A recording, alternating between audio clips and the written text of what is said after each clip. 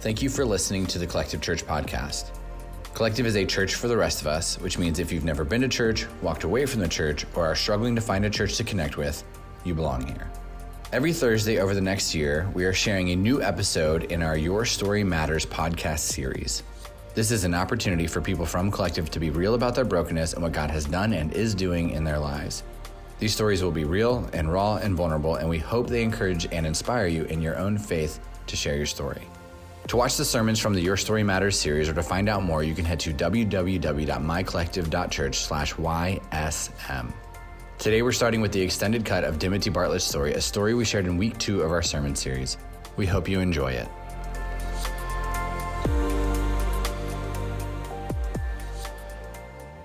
Thank you for being here for the next video in our Your Story Matters series. This is really fun and unique for me because you are my mom. So this is Dimity Bartlett, and asked her to be in this series. Obviously very uncomfortable to be in front of people, but it was something that I felt was really important to people knowing who I am, is kind of hearing where I came from. And so thank you for being willing to share your story, for being vulnerable. We know that vulnerability is scary and kind of leaves us open in front of people, but we know it's a good thing when we are able to share our stories, because we realize we're not alone, and people realize they're not alone as well. And so we're going to start with the same question we start everybody off with, which is, tell us about your childhood. Where did you grow up? What was your family like? What was it like to be a kid? I grew up in Fairfax City. We lived there forever. My parents managed apartment buildings. Yeah, that's how I grew up. I didn't go to church. My parents dropped us off on Sundays. I guess it was to give them a break. I don't know. Methodist. But my parents fought a lot. My parents were alcoholics, like liquor alcoholics. Like, you always needed a drink, a mixed drink. So, like, when they came home from work, they had mixed drinks. They had Irish coffees after dinner. Sundays were Bloody Marys. It was always alcohol. It reminds me of, like, Bewitched, that kind of generation where there was always liquor. There was decanters of liquor all the time. It's no wonder I started drinking at 13. But my mom was very mean. She was physically, emotionally mean. She was a mean woman. My dad was easygoing.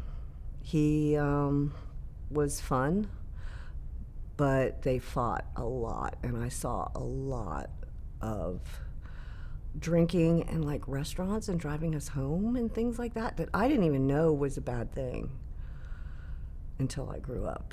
Yeah. How did that impact during that childhood? Because you have an older sister, so Aunt Kim is how much older than you? She's 6 years older than me. Okay, and then Aunt Bethany is? 4 years younger than me. So you've got this, like, big spread of kids. You're in the middle. So, like, growing up in that dynamic, with your parents, what was that like, being the middle child especially? I was a black sheep because I was rebellious from day one. So Kim probably got the worst of it because the first child is always the experiment. So she probably got a lot more than I did as far as the hitting and beating and being brutal too verbally. Bethany, being the baby, she was the favorite, and so she didn't get that stuff until she was older and my mom and dad had separated and divorced. And then she became like my mom's buddy in a way, but then again, she was emotionally really, I don't want to use abuse, but like messed with. Her head was messed with a lot. How old were you when your parents got divorced? 13. 13? Yeah. And again, like multiple siblings, did you guys all stay with your mom or your dad? Kim got married at 18, and I think that's why she got married. I mean, I know she loved her husband and stuff, but I think it was to get out of the house. Sure. Then my mom worked out of the home. We were trained at a very young age to cook and clean, so we just had to make sure everything was clean and dinner was going and all that stuff by the time she got home. I kind of took care of Bethany, but not as much at that time. Because I was getting in trouble a lot. She was like supposed to be my shadow, and she was supposed to keep me out of trouble, but I just drug her into the trouble. Sure. So, yeah, she was still kind of, the youngest, the baby. Yeah. And you were a teenager. I was a teenager. Yeah. So growing up in kind of a volatile family, lots of alcohol, lots of anger, one of the things that you've shared with me is when it comes to the way they kind of approached you guys, though, was on the outside, everything has to be and look perfect. Oh, yeah. And so part of that was your church experience growing up. And so how did that interact with your faith and, church from the time you were a little kid to the time you were a teenager? Well, we never prayed at home. We never did anything. Honestly, we didn't go to church on Christmas or Easter, but we dressed up because I guess that was that generation. We always had Easter dresses, but we never went to church. Yeah. So, there was no talk of God in my house ever, but we were put there and supposed to learn something from it, I guess, but I just went to go. Yeah, so your parents would just drop you off at church and then leave? Yeah. I really believe that because Methodist church at that time was a big building, and the minister wore a robe, and everyone was dressed up, and all that old lady perfume and stuff, and it was very uncomfortable, I think maybe when my mom got sick, we started going a little bit more, but it was just weird. Yeah. So for you, was there anything from the church experience that you enjoyed, or was it just something that it was like, hey, we're going to leave you, you're a rebellious kid, maybe you'll learn something kind of deal? This was before I was even rebellious. Okay. This was when I was little and innocent and didn't know any better. I think I was probably maybe 7 or 8. Yeah. And it did nothing for me because I went home and nothing was different. Sure. I do think it's important to note for everybody who's listening to this podcast eventually that you may not just drop your kids off at Collective and leave. That's not a thing. That is not a thing. That's a very different era. Yeah. But yeah, for you, it was a part of your life, but it wasn't really a part of your life. It wasn't on a regular basis. Yeah. No. So your parents get divorced, Kim gets married, and then obviously the next kind of big devastating thing in your life happened when your mom got sick. Do you mind just sharing with us about what that was like? Well, actually, to this day, I really don't know what her exact diagnosis was. All I knew was that she had a hysterectomy and she had to sit on a donut. That's all I knew at that time. It was odd because no one talked to us about it. No one said, this is what's going on, this is what's going to happen, blah, blah, blah. I just noticed she was different and she was weaker. There wasn't like chemo back then and stuff. And then we moved. We actually moved out of the apartments because my parents separated. My dad, honestly, I thought he was going to come back for me because I thought I was his favorite. But he never did. He saw us. There was no visit, we go every other weekend to Dad. I had to beg to go to Dad's house. I think I only stayed at his house one time. My mom bought a townhouse in Burke, and this was the first home she had ever purchased. And she was doing well. She was working and everything seemed fine. And then she got sick and they took a kidney. They found out she had it in her bone marrow in her leg. And then she got a tumor on her head that you could actually see. And we lived in Virginia, and the closest relative was Kansas and Idaho. Yeah. I didn't know my grandparents. I didn't know my aunts and uncles. I knew no cousins. We had no family at all. And then all of a sudden, and she had 10 other brothers and sisters. So then my grandmother came to take care of us because my mom was put in the hospital when they removed her kidney. This is the first time you met had you met her before? This is the first time? Well, I did when I was 5. Sure. But she came into a house with a rebellious teenager. Sure. And she did not care for us very much. So she came, and a couple of my aunts came, and then hospice came, and I don't know. It was hard because I didn't really know what was going on because no one really shared with us what was going on. So how old were you when your mom passed away? 16. 16. She died in the house, in her room. But after that, I was the adult. I cooked, I cleaned, I went grocery shopping. I took care of my sister, took her to dance, did all those things. Not well. There was a lot of alcohol, a lot of drugs, a lot of everything. Even Bethany at that time, she was a baby. She was like 12 years old. And there was a lot going on in that house. Yeah. But I took good care of the house. Yeah. That doesn't surprise me. Yeah. People who know my personality also know, like, I love clean and organized things, so I probably inherited that from you. Yeah, I became the head of the house. It was like I owned the townhouse. My dad came to see us twice a week to bring us groceries and to make sure we were okay. Yeah. So, I was doing everything. Also had a boyfriend. Richard, yeah. I got pregnant. You know, the only thing you had was Dr. Spock's book, which was about this big, you know, and that told you some stuff. There was nothing else. I was still a minor, so my dad was military, so I went to Bethesda and had all my doctor's appointments, and, you know, that's where I delivered Christopher. Richard moved in, and, I kind of playing house, I guess, cooking dinner and taking care of things, and I dropped out of school. I got my GED, but that was just because I did it for my dad later on. How old was Christopher when Richard left? 6 months. He didn't want to marry me, you know, not that I was even thinking about getting married, but he did not want to be a dad. Yeah. So he was taking my car and going and partying with friends, taking the car seat and throwing it in the trunk and driving girls around and doing things. And he was, you know, while I was home taking care of a baby. Yeah, as a teenager. As a teenager, yeah. One of the things when we talked about kind of sharing your story, and I asked you, hey, what led to you know, finding this guy and, you know, having a kid with him. And you talked about the fact that you felt like something was missing from your life. It started in your childhood, and you were feeling that as you got older.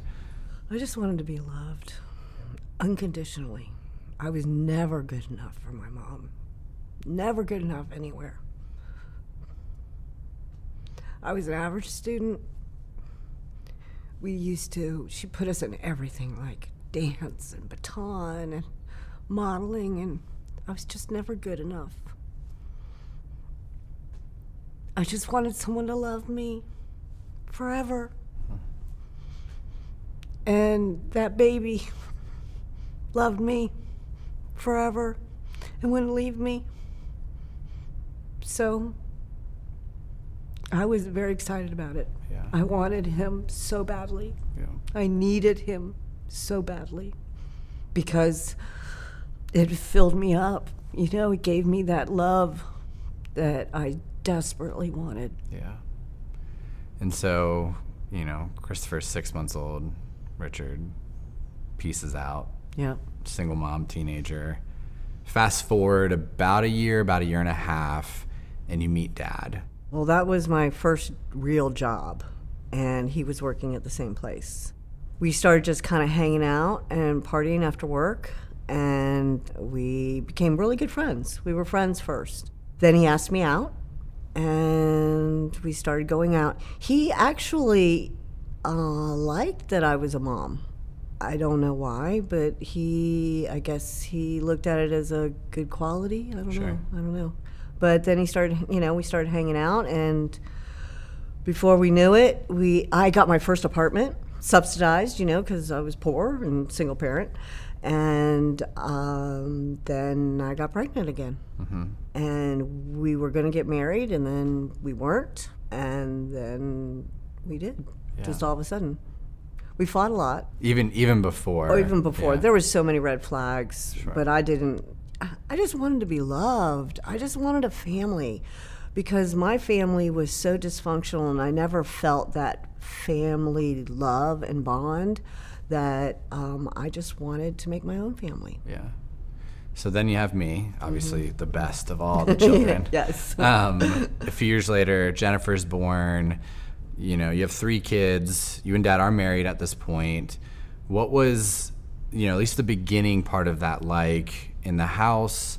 What was the marriage like? Also, what was faith and God? Like, was that even a part of this? Or even your mind? The God was nowhere. I mean, I didn't pray. I didn't have faith. I didn't think that there was anything better than this. Every year moved, usually got evicted. You say we were homeless. I don't say we were homeless. We lived with your grandparents for a while. So that was, we had everything put in storage. Scott was not very good at holding down a job, and I had 3 children. So monetary, it didn't make sense for me to get a job and pay for daycare. Right. Besides the fact that I really didn't want anybody else caring for my children but me. I didn't think anybody could love them as much as me. So that wasn't even on the table. I did get a job, a part-time job at night at Burlington during Christmas to get us some extra money. But the money was, making money was all on him. Yeah. And he didn't do it very well. Yeah. And, even early on in the marriage, there were struggles in the marriage. There were struggles with addiction. It wasn't smooth. Oh, I went from being raised by alcoholics to marrying an alcoholic. Yeah. But it was beer. How bad can that be? Sure. And it got really bad. Yeah. I had to always be on point, on alert. Especially in the evening, if the kids got sick or anything, we had to go to the emergency room or anything. I had to make sure I was sober. So I did not drink because someone had to be able to take care of things. Yeah. Yeah, and I know, memories from my childhood, there's a lot of fighting, a lot of yelling. Oh, yeah. I joke at Collective that I grew up in a confrontational household, which is true. It was very confrontational, but it wasn't healthy confrontation. No, I was not shy about yelling or letting him know how I felt. All the kids were around. Yeah, and what's crazy is you guys, that was kind of the state of marriage for you guys for a long time. There were good moments, but I think through the whole thing, it was hard. It was so hard. Yeah. Every holiday was hard. 4th of July is his favorite holiday, so there was a lot of drinking. It was just all very hard, and I had to make sure that my kids were safe.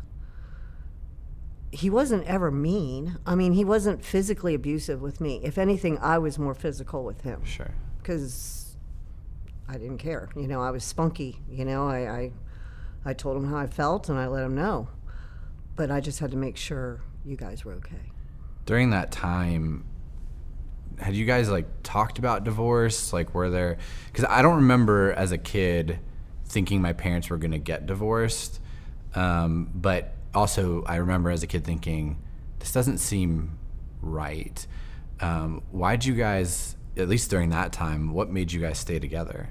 Probably because we had nothing else. Sure. I mean, I just wanted to keep my family together. So I never even thought about divorce because, first of all, I couldn't financially take care of my children by myself. I didn't think I could. So it was just, that was the way life was, and we just kind of make the best of it. Yeah, and you guys kind of existed in this stormy place for a very long time. Mm-hmm. It was just, that's how existence was.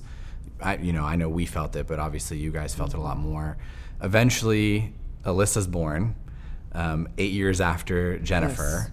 Yes. And, for people who know our story, they know I kind of pick up at this part where we had some neighbors move in across the street who were kind, who treated us really well, which was weird. And it's not to say that, you guys didn't or people in our life didn't, but we didn't have quality right. people. Right. We had backyard barbecue kind of people, Yeah. baseball game kind of people, Yeah. bring a case of beer, Yeah. or get a keg while we're moving kind of people. Yeah. That was, we were a partying family, Yeah. It was the 80s. So, they were just very kind. Yeah. They were. And so eventually the Murrays invite us to church. I've told my perspective on that story, but what was that like for you to be invited And then eventually say yes. It was very uncomfortable because Sundays were our only day to sleep in. Yeah. We were a baseball family. Yeah. All our kids did sports. Sunday was the only day that we could sleep in. Why would we go to church? We had to get up early. I have no nice clothes. Yeah. I can't go to church, the church that I knew what church was. Yeah. So they kept asking. And I am a little bit of a people pleaser. So I was like, okay, so it was friend day. Oh, yeah. It was friend day. And I was like, okay, I'll go. That morning I got up. The only one that would actually go with me was Christopher. I didn't know that. Yes, he was the only one that got up and went with me. Now, Jennifer had been going with Yeah. Paige, which is their daughter. Yeah. So she's been spending a lot of time over there. But we just thought they were from California. Mm-hmm. Their kids were naked in the front yard, Yeah. So they never wore shoes, Yeah. I mean, they were just different kind of Yeah. people, but they were just so kind. Yeah, they're so and good to us. they had this peace about them that I did not understand Yeah. because we became friends with them.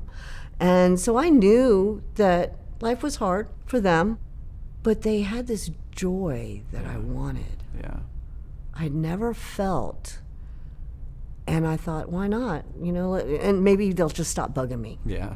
That was part of it. Yeah. So we went to a school. Yeah. And we had joked around about drinking the Kool-Aid, because Sure. they were different. Yeah. They were so different and inviting us to church, what we thought in our mind, because Scott was Catholic. Yeah. He was raised Catholic. So he was like, no, I'm not doing that. So we didn't understand.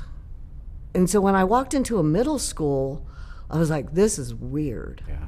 So I went and sat down, and there was this guy, this band on stage, a band with drums, guitars, all that stuff. And there's this long blonde-haired dude playing the guitar and singing. And I was like, what is this? But when they started singing and playing, I bawled my eyes out, and I did not understand why. Yeah. I could understand the music, and for the first time in my entire life, I felt this love, this peace, this weird feeling I have never felt, ever. And I couldn't stop crying. I don't even know what the message was about at all, but I knew that I needed this. I knew this was good. So when it was over, I made a beeline for Sarah, who was the mom, and she was in the nursery or the preschool room, and I looked at her, and I just started bawling again, and she started crying. I couldn't even explain it. I had no words. So I went home, and I still was kind of confused. Sure. This was something strange. But they were having a fall festival, Yeah. like, I don't know, the next weekend or something, and they had free food and a band, and that's how I knew I could get Dad Yeah, there. music. Because of the music. I'm like, you've got to see this band. It's great, So we all went, and it was amazing. There was normal people there. Yep. No one was dressed up. They all looked like me. Yep. It was the craziest thing ever. Yeah. And so obviously the next day we go back, right? We show up to church as a family for the first time, and not knowing, and you mentioned earlier, like there's storms in your marriage. It's not good, but it wasn't even to the point where you guys like, maybe God will fix this. No. It was just, I'm going to show up at this thing. Mm-hmm. What is happening? Right. And so we show up the next day, our whole family, and the way I tell the story is like we just started going every Sunday. We went from zero church experience, not even Christmas and Easter, to Right. hey, I guess we're going to church now. Yeah. And over the next year or two, we all got baptized. Different different phases of that story. Right. Christopher and Jennifer, I think, were first. I think I was after that, and maybe you guys. Actually, I think you may have been first. I definitely And then- wasn't first. You weren't first? No, because I Okay. remember Dan sitting in our kitchen reading the Bible with Christopher and Jennifer, and he goes, "Do you want to do this?" I'm like, "No." No, because I was at the point, too, where it was like, what is this? What is this? Yeah. You know, I'm not an emotional person. And so for me, it was like there's still something to seek out here. But so we all put our faith in Jesus. We all get baptized. Start serving. Yeah. Because we are servers. Yeah. That's just our nature. Yeah. We're from the beginning, before even church. We always help people. We always, you know, we are blue collar. Yep. So we started serving. Yep. Set up and tear down. Oh, so, yeah. We Yep. did the manual labor because that's what we knew how to do. It clearly shaped collective. Yes, We that's did it. true. That's true. You know, for people who will eventually see this and listen that don't know, we did start in a middle school. Yes. And there were people who walked in thinking, how is this church? But then walked out feeling something. And so for the next few years, you know, we get involved in Jesus. We get involved in church. Faith grows. And typically this is the part of the story where people expect it to be perfect. Right? Because, hey, it wasn't perfect before Jesus. We get Yeah, Jesus. this is going to save us. This is it. Yeah. But the reality is that's not how life works. No. And the reality is that's not how faith works. And so we're going to church for a few years, and things start to fall apart. Yeah. Can you walk us through? Yeah, well, we even went to group. We went to group together. We went to couples groups. We were fighting before church because he's a sleeper and he's always late. So we started going separately because I didn't want to miss it. I needed to go. It filled me up. And then we got baptized, which I was hoping that maybe I would never cuss again and I would never have any bad thoughts again and I would just be this pure little angel and be able to just, you know. Yeah. And that didn't happen. Everything fell apart. And I know it was God because he gave everything to light. Everything came to light. Everything that was in the darkness that I wasn't seeing all came to light. And everything just exploded. Yeah. And so what was the first kind of sign of that? He wasn't coming home at night. He was angry. He was so angry, and he had this. His eyes were black. I couldn't reach him anymore. There was no hope there, it seemed, because he started doing whatever he wanted to do, and I didn't know what to do. So I just kept going, taking care of my kids, going to church, going to group, and I felt badly because all the people in my group heard all my garbage every time, you know, and I'd go crying and, you know, they'd pray for me and I'd learn more stuff. And then it was really hard. It was really hard. Yeah, I mean, it was like a 2-year Oh. plus thing. One of the things that we talked about was, you know, and anytime a story is shared between two people, it's hard. And one of the things I remember is coming home in high school and you being in the kitchen by yourself just crying. I cried a lot. I lost like 30 pounds in 3 months. And I was already a small person. And I tried to do most of my crying in the shower so my kids wouldn't hear me, or at night, because it just consumed me. Everything that was going on, what he was doing, what was going on, you know, I just needed to know. And it consumed me, and he wouldn't tell me anything. He would always plead the fifth. So someone told me, just call on Jesus every time you get in that headspace where you just can't stop thinking about it. So that's what I did. I was like, Jesus, help me. Jesus, help me. I can't do this by myself. I can't. Yeah. This is beyond what I can do, and I don't understand, and I don't know what to do. Yeah. So very, very slowly, I began to heal. At some point in your faith, you get to this place where, again, and it's not that you felt that Jesus was going to be the quick fix for all those things, right? You knew that there were issues in the marriage. You knew there was addiction. You knew there was infidelity. Most people at this point, specifically people who are pretty new to God and faith and church, they give up. Right? They don't want to ride the wave of the highs and lows of life and the highs and lows of faith. And so, you know, a few years into this, Dad's gone. It's just you and me and Jennifer and Alyssa. it would have been really easy at this point to give up, because ultimately you're back where you were pre-Jesus.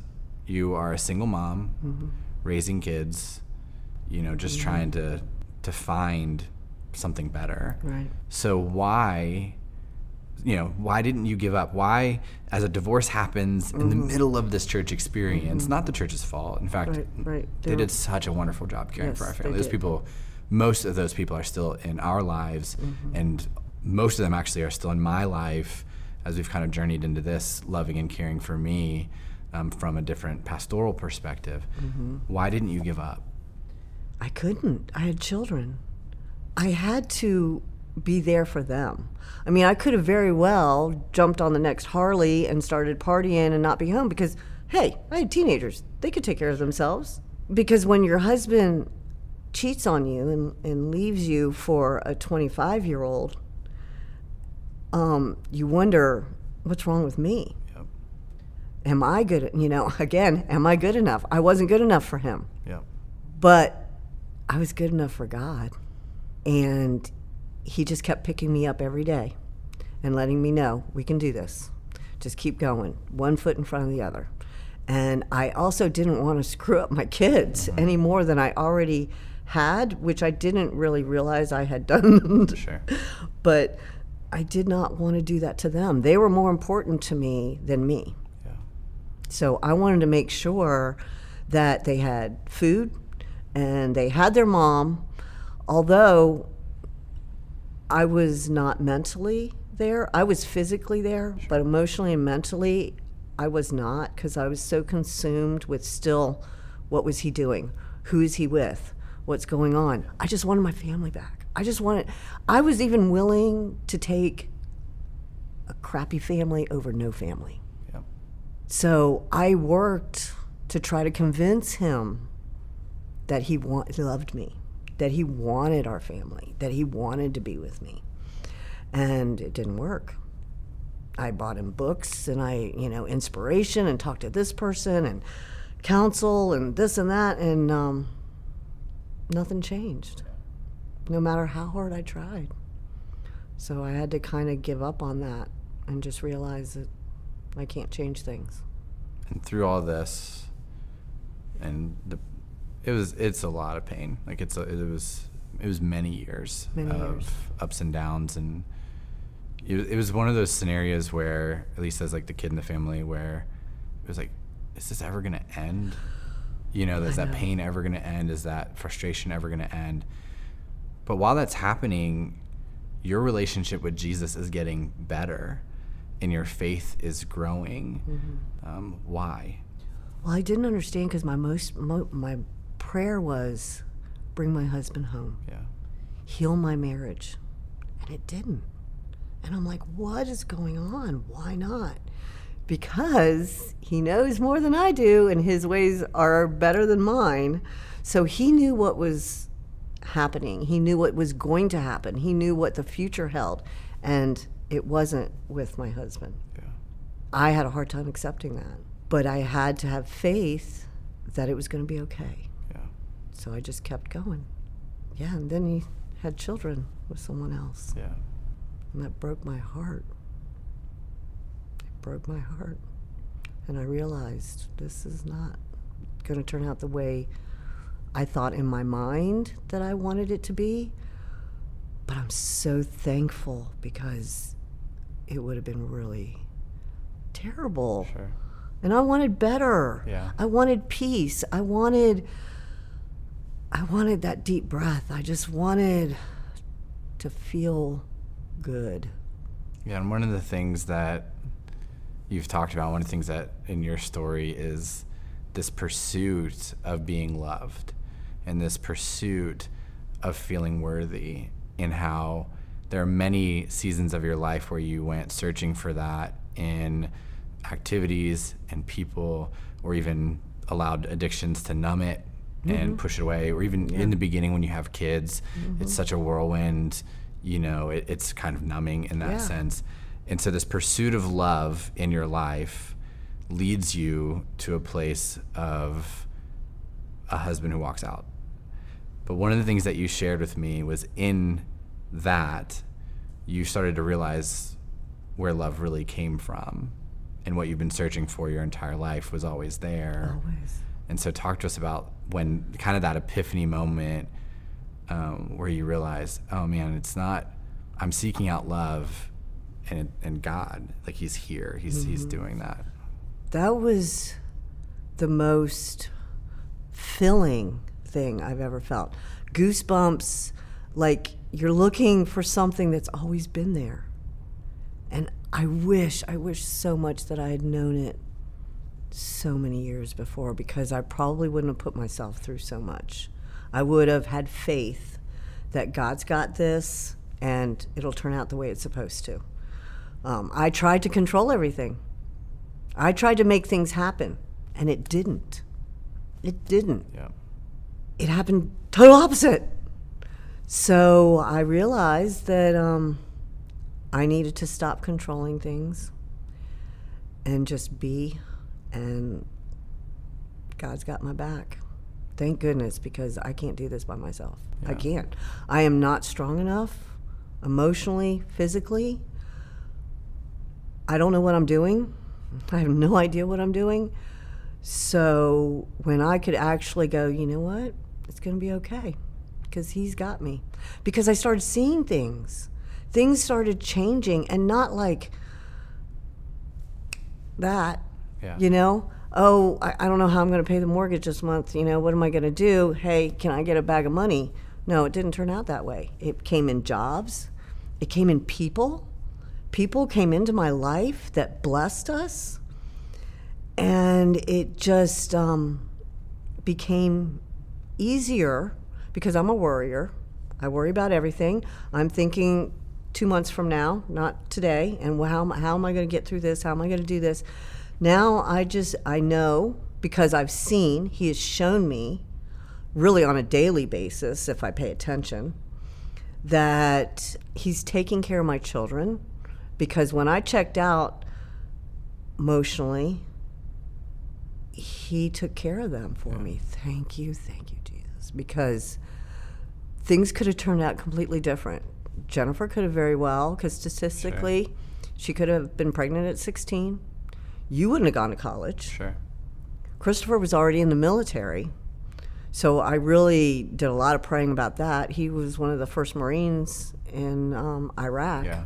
That was scary, so scary, and out of my control. So many things were out of my control. I couldn't make anything happen or not happen. So I relied on God. I was like, dude, you got to take care of this for me, because I can't. I don't know how to do this. Yeah. And he did. He brought my son home after 3 tours with all his limbs intact. Yeah. He was in infantry. So the chances of him not coming home were great. Yeah. There wasn't internet as we have now. No news is good news. Yeah. I totally understand that now. We'd have to wait for a letter Yeah. and a phone call. And if I didn't get that, in the middle of the night. oh my gosh! And if I wasn't available for that phone call, it was terrible. Yeah. It was terrible. So, yeah, he took care of my babies for me when I wasn't there. So one of the things that people don't know about you is, so you still live about 45 minutes to an hour away from Collective, and fast forwarding a few years after the separation, kids leave, they go to college. I move away, I'm living in Ohio, then Tennessee. We come back to the area, and we go to start a church in Frederick. Which is close, which was nice for you. You just wanted us to be closer. Right, for sure. And I asked you, hey, can you help us? In the very beginning, it was like, can you come and serve in our kids' ministry? And that was 5.5 years ago. And you still serve every other week. Why do you do that? Because my son needed me, and he asked me, and I will do anything for my children, anything. And I was so humbled by the fact that a sinner like me with so much garbage and such a mess that he would use my child, to reach people and to talk about him. That was like, oh my gosh, that was amazing. So absolutely, man, I'm going to be there every step of the way. I went through my storage closet and pulled out saucers and walkers and pack and plays and whatever I needed. And I sat in that hallway with those kids for before care. And I wouldn't be any other place. That was where I was meant to be. Yeah. And I think the thing that hits me the hardest as your son is in this pursuit of unconditional love, in this pursuit of like that fullness. Eventually you find it in Christ, right? And then you try to make sure that we receive it so that we don't go searching other places.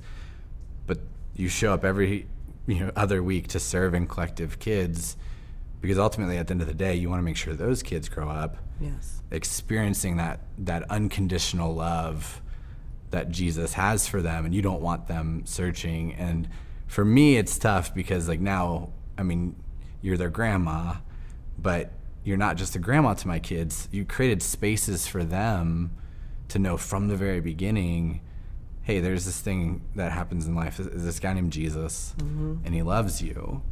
And you, as a person, are breaking some of those longings, and you're breaking some of those chains, and you're helping kids receive the love that you ultimately just wanted to receive and give to your kids. Absolutely. But now you do that on Sunday mornings with us. Yes, and I wouldn't have it any other way, because it really fills me up. I spend all week taking care of children. You do. For my job. So you would think that would be the last thing I want to do on a Sunday. But I come here because, and I don't even live in this community, but I have a community. I have people that lift me up and pray for me. And when they ask me, how are you? They don't just say, hey, how are you doing? They want to know, how are you? Yeah.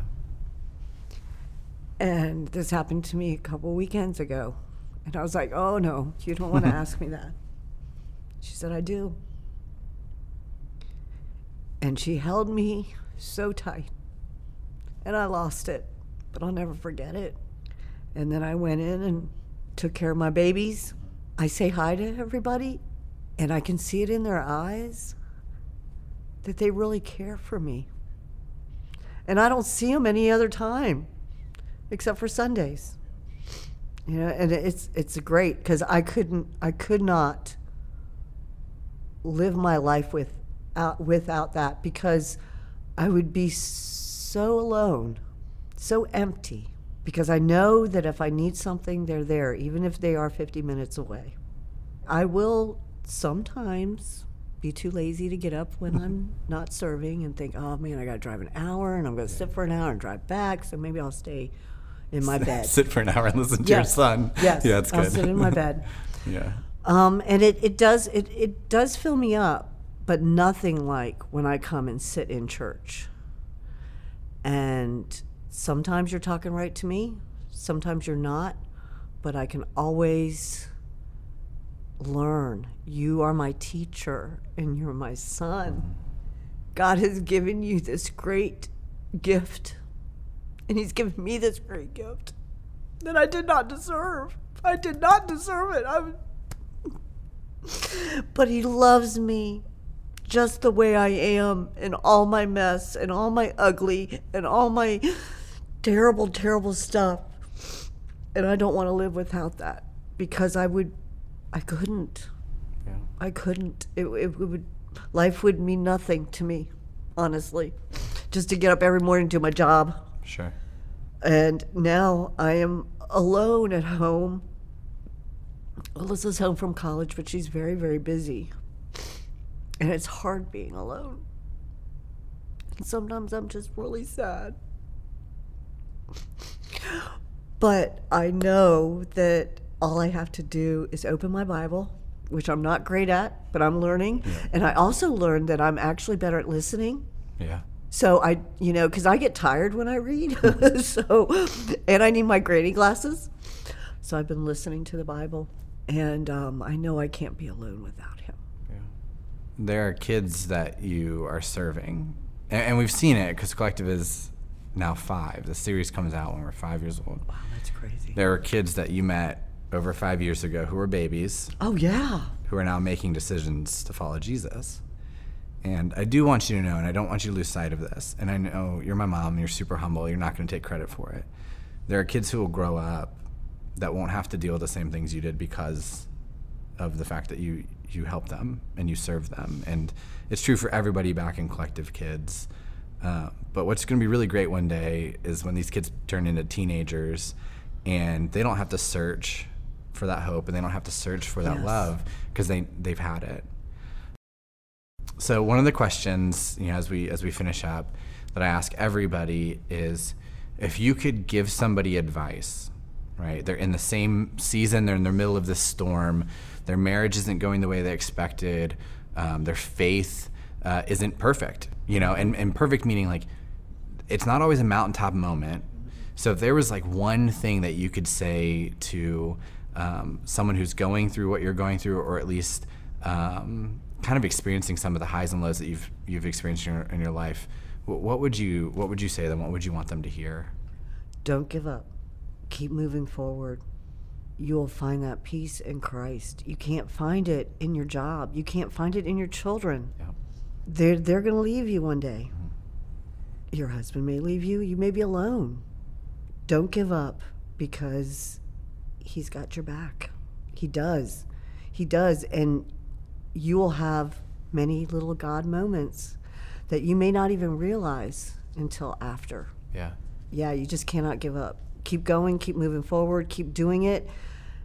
You'll get through that season, and there'll be another season around the corner. Always. There will be. But you will be stronger for it, and you'll be able to handle it better. And you will take that time to know that, look, I have no control in this situation, but God does. So one of the stories that I've shared at Collective a few times to try and explain that this church really is a church of endless second chances, and this church is really a place where God can do incredible things, is a few months into Collective launching. It was actually, I think it was like the first Easter. You're serving in Collective Kids. Dad is also serving in Collective Kids. Jennifer and Alyssa are serving in Collective Kids, and Dad brought Jacob and Michaela, his 2 kids from the relationship that came out of the divorce, my half siblings, and you guys were literally all serving back in the cafeteria together that Easter. How does that happen? How do you get to that place? It's not perfect. It's not that everything is better, but how do you get to a place where on a Sunday morning, all of you and all the feelings and all the pain and all the tension, all the weirdness of it can set that aside to serve kids? God's grace. He gives me the grace to invite them for Christmas, every barbecue, every birthday. They are there because God loves me, and I'm his hands and feet, and these children deserve love and grace. So that's what I do, because it's the right thing to do. It's weird to say this and acknowledge it, but Jacob and Michaela, you genuinely love these them. kids. I love them. They are great human beings. Yeah. And I don't want them to ever feel badly about the circumstances. I don't want them to ever feel uncomfortable. They didn't ask to be here. They didn't ask for these circumstances. And I care greatly about them. I really do. We understand and you understand, like, Yes. hey, people need love. Yeah. And the best place to get it is through Jesus. Yes. And one of the best things that we can do is show that love. Yes. And even in circumstances that we didn't plan for or pray for or expect. Or, yeah. Or What or a great long for. thing to show them Yeah. that we love them no matter what, Yeah. because God loves them no matter what. Yeah. Yeah. And in turn, they're my siblings and I love them, but they love my kids. And it's weirdly, and it seems weird to say this, it is weirdly healthy through everything we've been through and everything, if you wrote our family stuff down on paper Oh my gosh. and diagrammed it, you'd be like, this is insane. But what's weird is it's still better now than it ever was. Oh, yes. Because of Jesus. Right. That we are broken, we are messy, but we have God's grace and God's love. Yeah. And we can do this. And it's not about us. Yeah. It's not about me. It's about my family.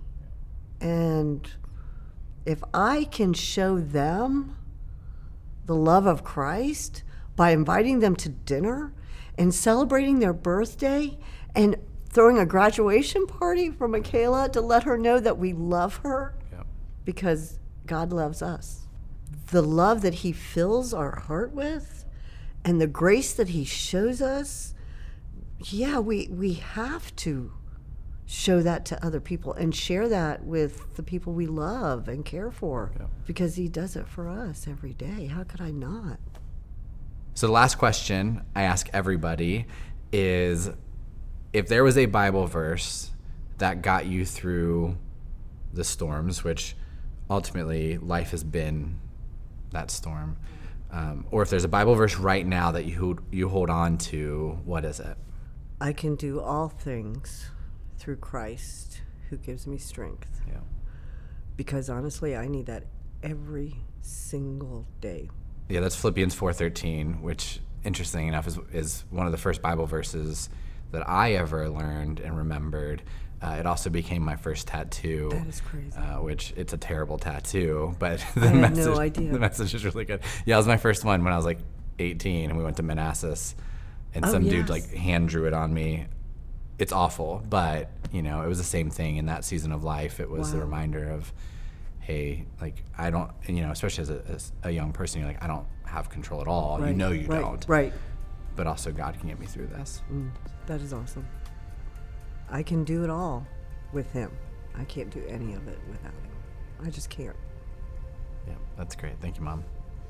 You're welcome.